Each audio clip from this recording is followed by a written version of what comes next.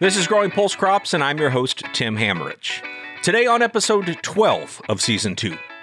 The concept of it takes a village to raise a child really applies to plant breeding too. It takes a village to create a new variety. As breeders, we know the genetics, but we rely on plant pathologists, on agronomists, on soil scientists, a whole range of other scientists to help us in the development process. Dr. Rebecca McGee joins the show. Rebecca is a research geneticist, also known as a plant breeder, with the USDA ARS Grain, Legume, Genetics, and Physiology Research Unit located at Washington State University in Pullman, Washington. Her work focuses on developing varieties of spring-sown peas and lentils, as well as autumn-sown peas, lentils, and chickpeas. She's worked for the USDA ARS since 2009, and before that time, she spent 13 years with General Mills as a vegetable pea breeder. In today's episode, we talk about what's being developed in terms of pulse varieties for pest and disease resistance, winter hardiness for fall-sown pulses, and what it takes to bring new varieties to the market. Rebecca says one of the things she loves most about her job is developing varieties that are unique, nutritious for the consumer, and well-suited for the environment that the farmers will be growing them in. And that last part about developing them for farmers includes resistance to pests and diseases, which is where we'll start today's episode. The mission of the ARS is to help America's farmers. And the way that I can do that is to develop varieties that they can reliably grow year in and year out, regardless of what disease and pest issues they face. So we have a significant part of the breeding program dedicated to disease resistance, of course. It depends where in the country a variety is targeted for, what diseases we might be working on. In North America, there are several diseases that seem to be everywhere. Fusarium wilt race 1 on peas is a good example of that. And so every variety that we release needs to be resistant to Fusarium wilt race 1. To help select for that, we have a dedicated Fusarium wilt nursery at our research farm at Pullman. And that's a fairly easy disease to develop resistance for. Diseases that are more difficult are some of the other soil-borne pathogens that cause the root rots, primarily the Fusarium species, as well as Aphanomyces. Those are very complex diseases to work with. We're very fortunate that we're in the era that we're in now with the ability to use molecular markers. My predecessors and their predecessors all worked on developing resistance to Aphanomyces root rot in peas. We're just now beginning to release varieties that have high levels of partial resistance. It's taken 2.5 generations of careers to get there. So those are some of the most difficult diseases that we have to work with. We are also concerned here in the Pacific Northwest with the aphid-vectored virus diseases, primarily peonation mosaic virus, bean leaf roll virus, and pea seed-borne mosaic virus. We've released varieties in the past 5 years that have resistance to those virus diseases. And they can really help farmers, because if a farmer is growing those varieties, if they have a bad aphid year, they're still going to have to spray, but they might be able to walk back the threshold that they used to spray, because they're concerned now with the aphids essentially eating the crop as opposed to spreading disease. Eating the crop means sucking the phloem out of the plant, not like chewing. We're going to talk more about some of the goals Rebecca is aiming for in the pulse breeding program in just a few minutes here, but I thought starting out with pest and disease resistance would be a good way to better understand the breeding process, especially how complex it can be. Some diseases, like, for instance, powdery mildew, there are 3 genes that confer resistance to powdery mildew. One of those genes is called ER1. And that's provided very high levels of resistance to powdery mildew for 60 or 70 years. So we only need that one gene, and we have resistance. If I contrast that with Aphanomyces root rot, We know that there are half a dozen or so genes that I need to have in order to confer high levels of partial resistance. And so before we had the ability to look at the genome of the breeding line, we didn't know if we had one of those genes or four or three or what combination of genes we had. And so the more genes you work with simultaneously, the more difficult it gets to be able to identify which genes you actually have in the breeding lines that you're working with.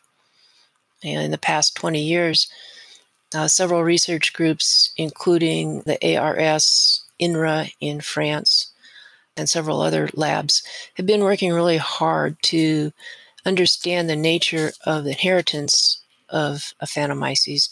And so we do have now pretty good idea of what we need to incorporate into the plants to get the high levels of resistance. It's just more difficult to work with 5 genes than with 1.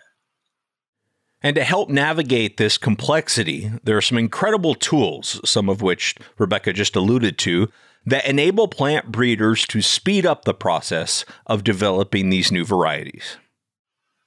Well, we're in an era now where genomic and genetic tools are much more affordable and available.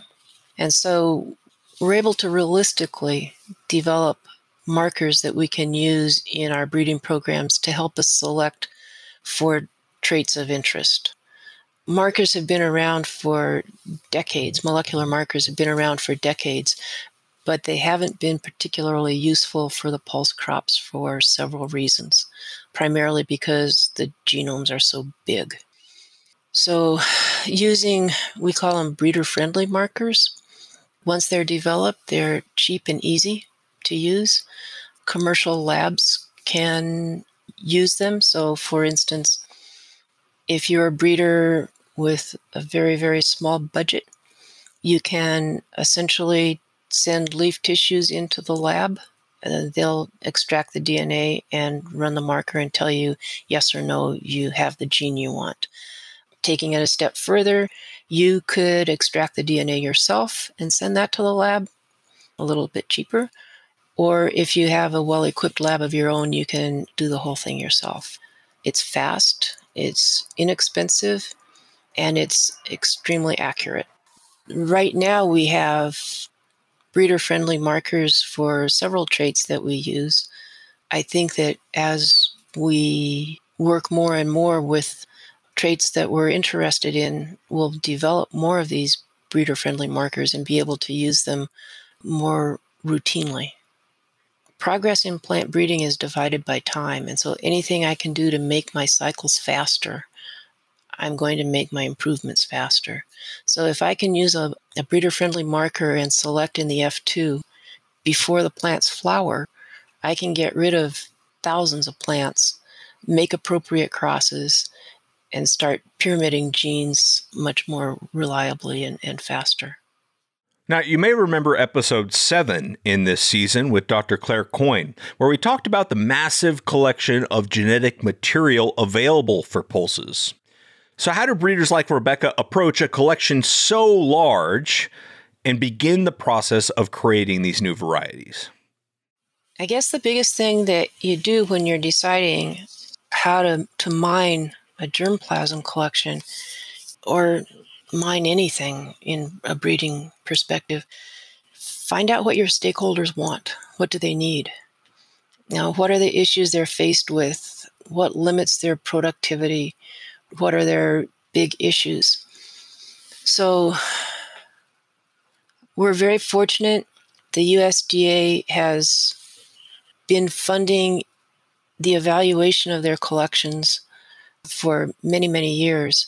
And so the pea and the lentil collections are very well characterized. And so if it becomes apparent that the stakeholders need resistance to a new disease, it's relatively easy to go to the germplasm collection and search the collection for accessions that are resistant to the disease, if, of course, it's been evaluated for that disease. The evaluations are done based on stakeholder needs. So the probability that if it's an issue with a stakeholder, the probability is pretty high that the collection has been evaluated for that characteristic. The same goes with nutritional factors. If it becomes important that the stakeholders need peas with more protein, the collection has been evaluated for protein concentration in at least the core collection. And so you find the accession in the collection that meets the criteria that you have, and then you just start using it as a parent in your breeding program. And that's a really simplified version of what happens, but just using it as a parent is somewhat problematic because a lot of the material in the collection is land races that were perhaps collected in Ethiopia that have absolutely no adaptation to the northern temperate regions. So there's a lot of either pre-breeding that needs to be done to get the characteristic of interest into a relatively elite background before you actually start trying to build a cultivar that has, characteristics that a farmer's going to want. Or you have to do just a tremendous amount of crossing and back crossing to the elite parent. Another big part of Rebecca's breeding program, which I found really fascinating, is developing autumn-sown varieties. We did a great episode on autumn-sown peas in episode 13 of last season, season 1. And there's a lot of work being done here on peas, but also on autumn-sown lentils and even chickpeas. To start with the autumn-sown stuff, we really need to start back in about 2009.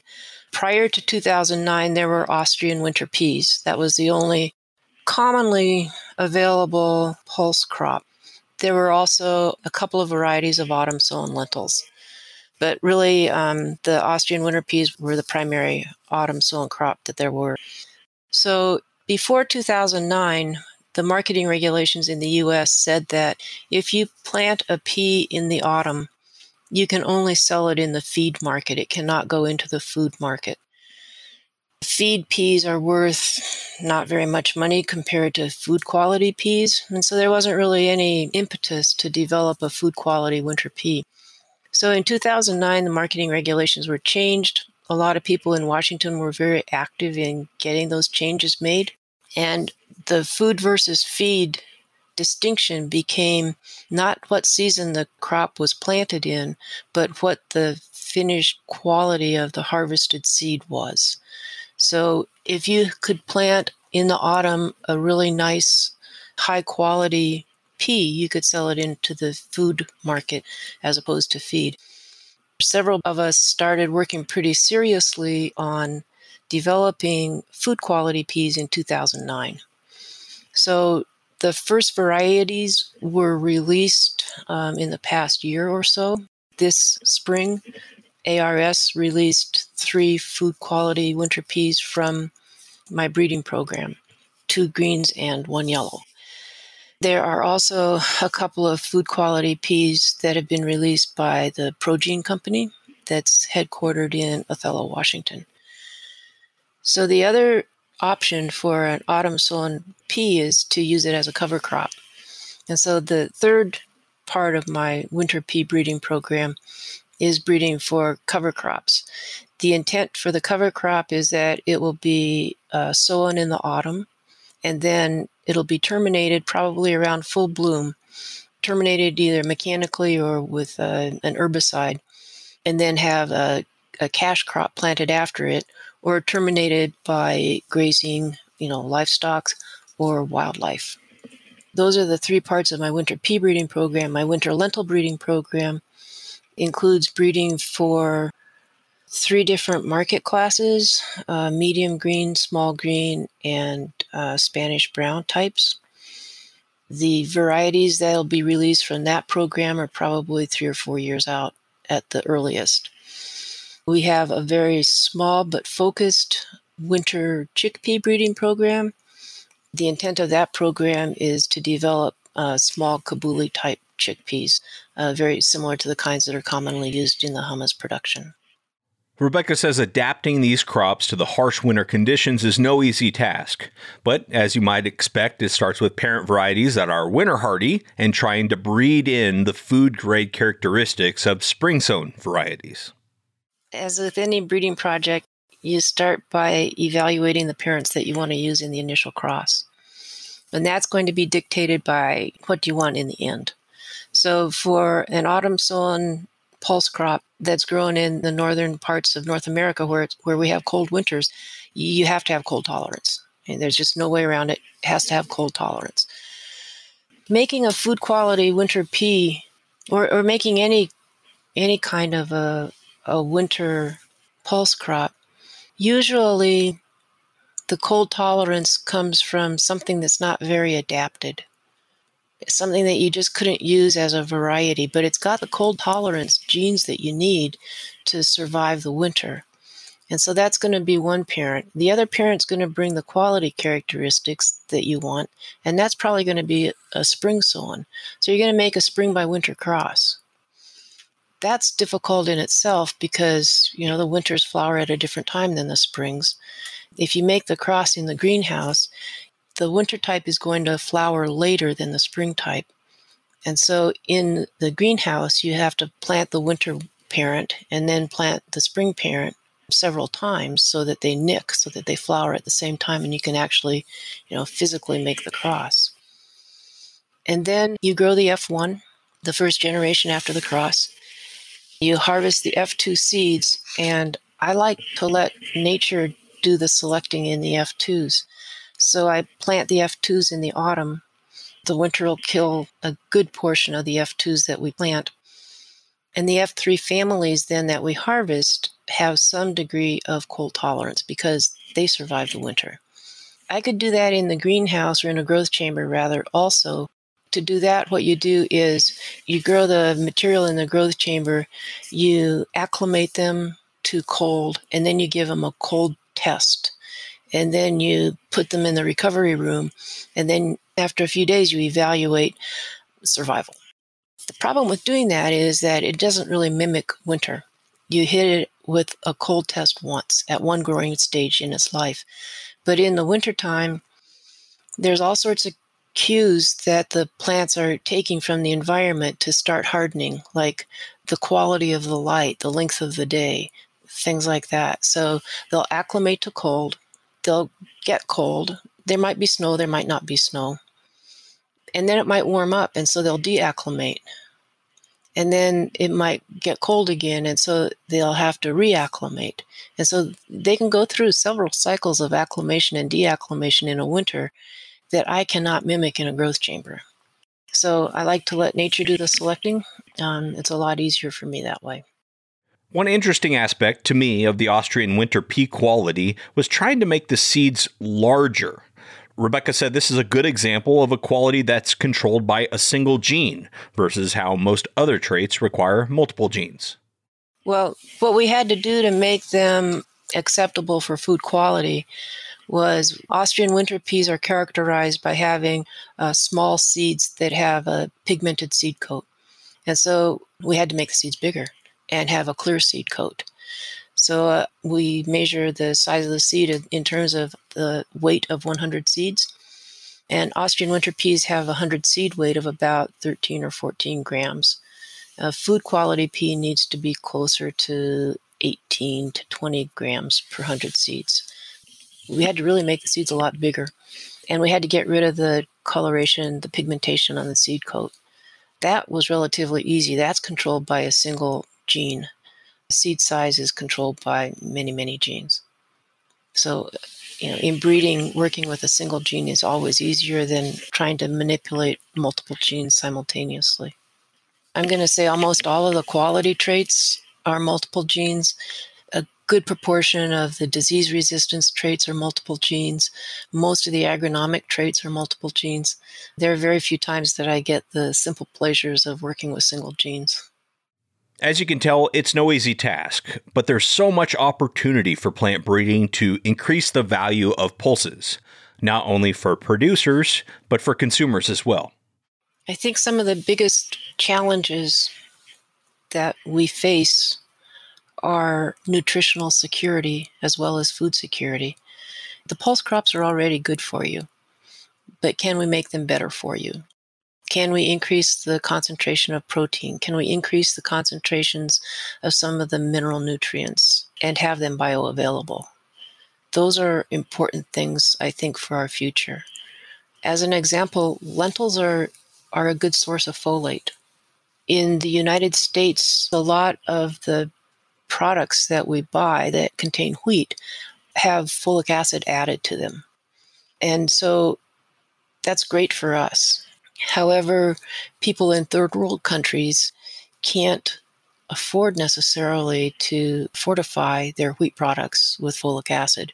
And so if we could biofortify the crops, they would be eating lentils that had higher levels of folates and not have to worry about having fortification of their foodstuffs. Meeting the nutritional security needs of the entire world, but especially the poorer countries of the world, I think is something that's very important for us to focus on. Rebecca wanted to be clear that developing the varieties is just one part of the complicated process of getting new varieties to farmers so that they can be grown. It takes a lot to get a new variety to farmers. It takes a lot more than me just making it. There's a learning curve associated with any new variety that becomes available. How best to grow it? Are there any specific things that it needs or doesn't need? Breeders rely on agronomists to help us get that message out. We rely on plant pathologists to help us evaluate and screen materials. It's so complex. And the easy part of variety development is variety development. And then commercializing and getting it into farmers' hands, that's really hard. That's mind-bogglingly difficult and complex.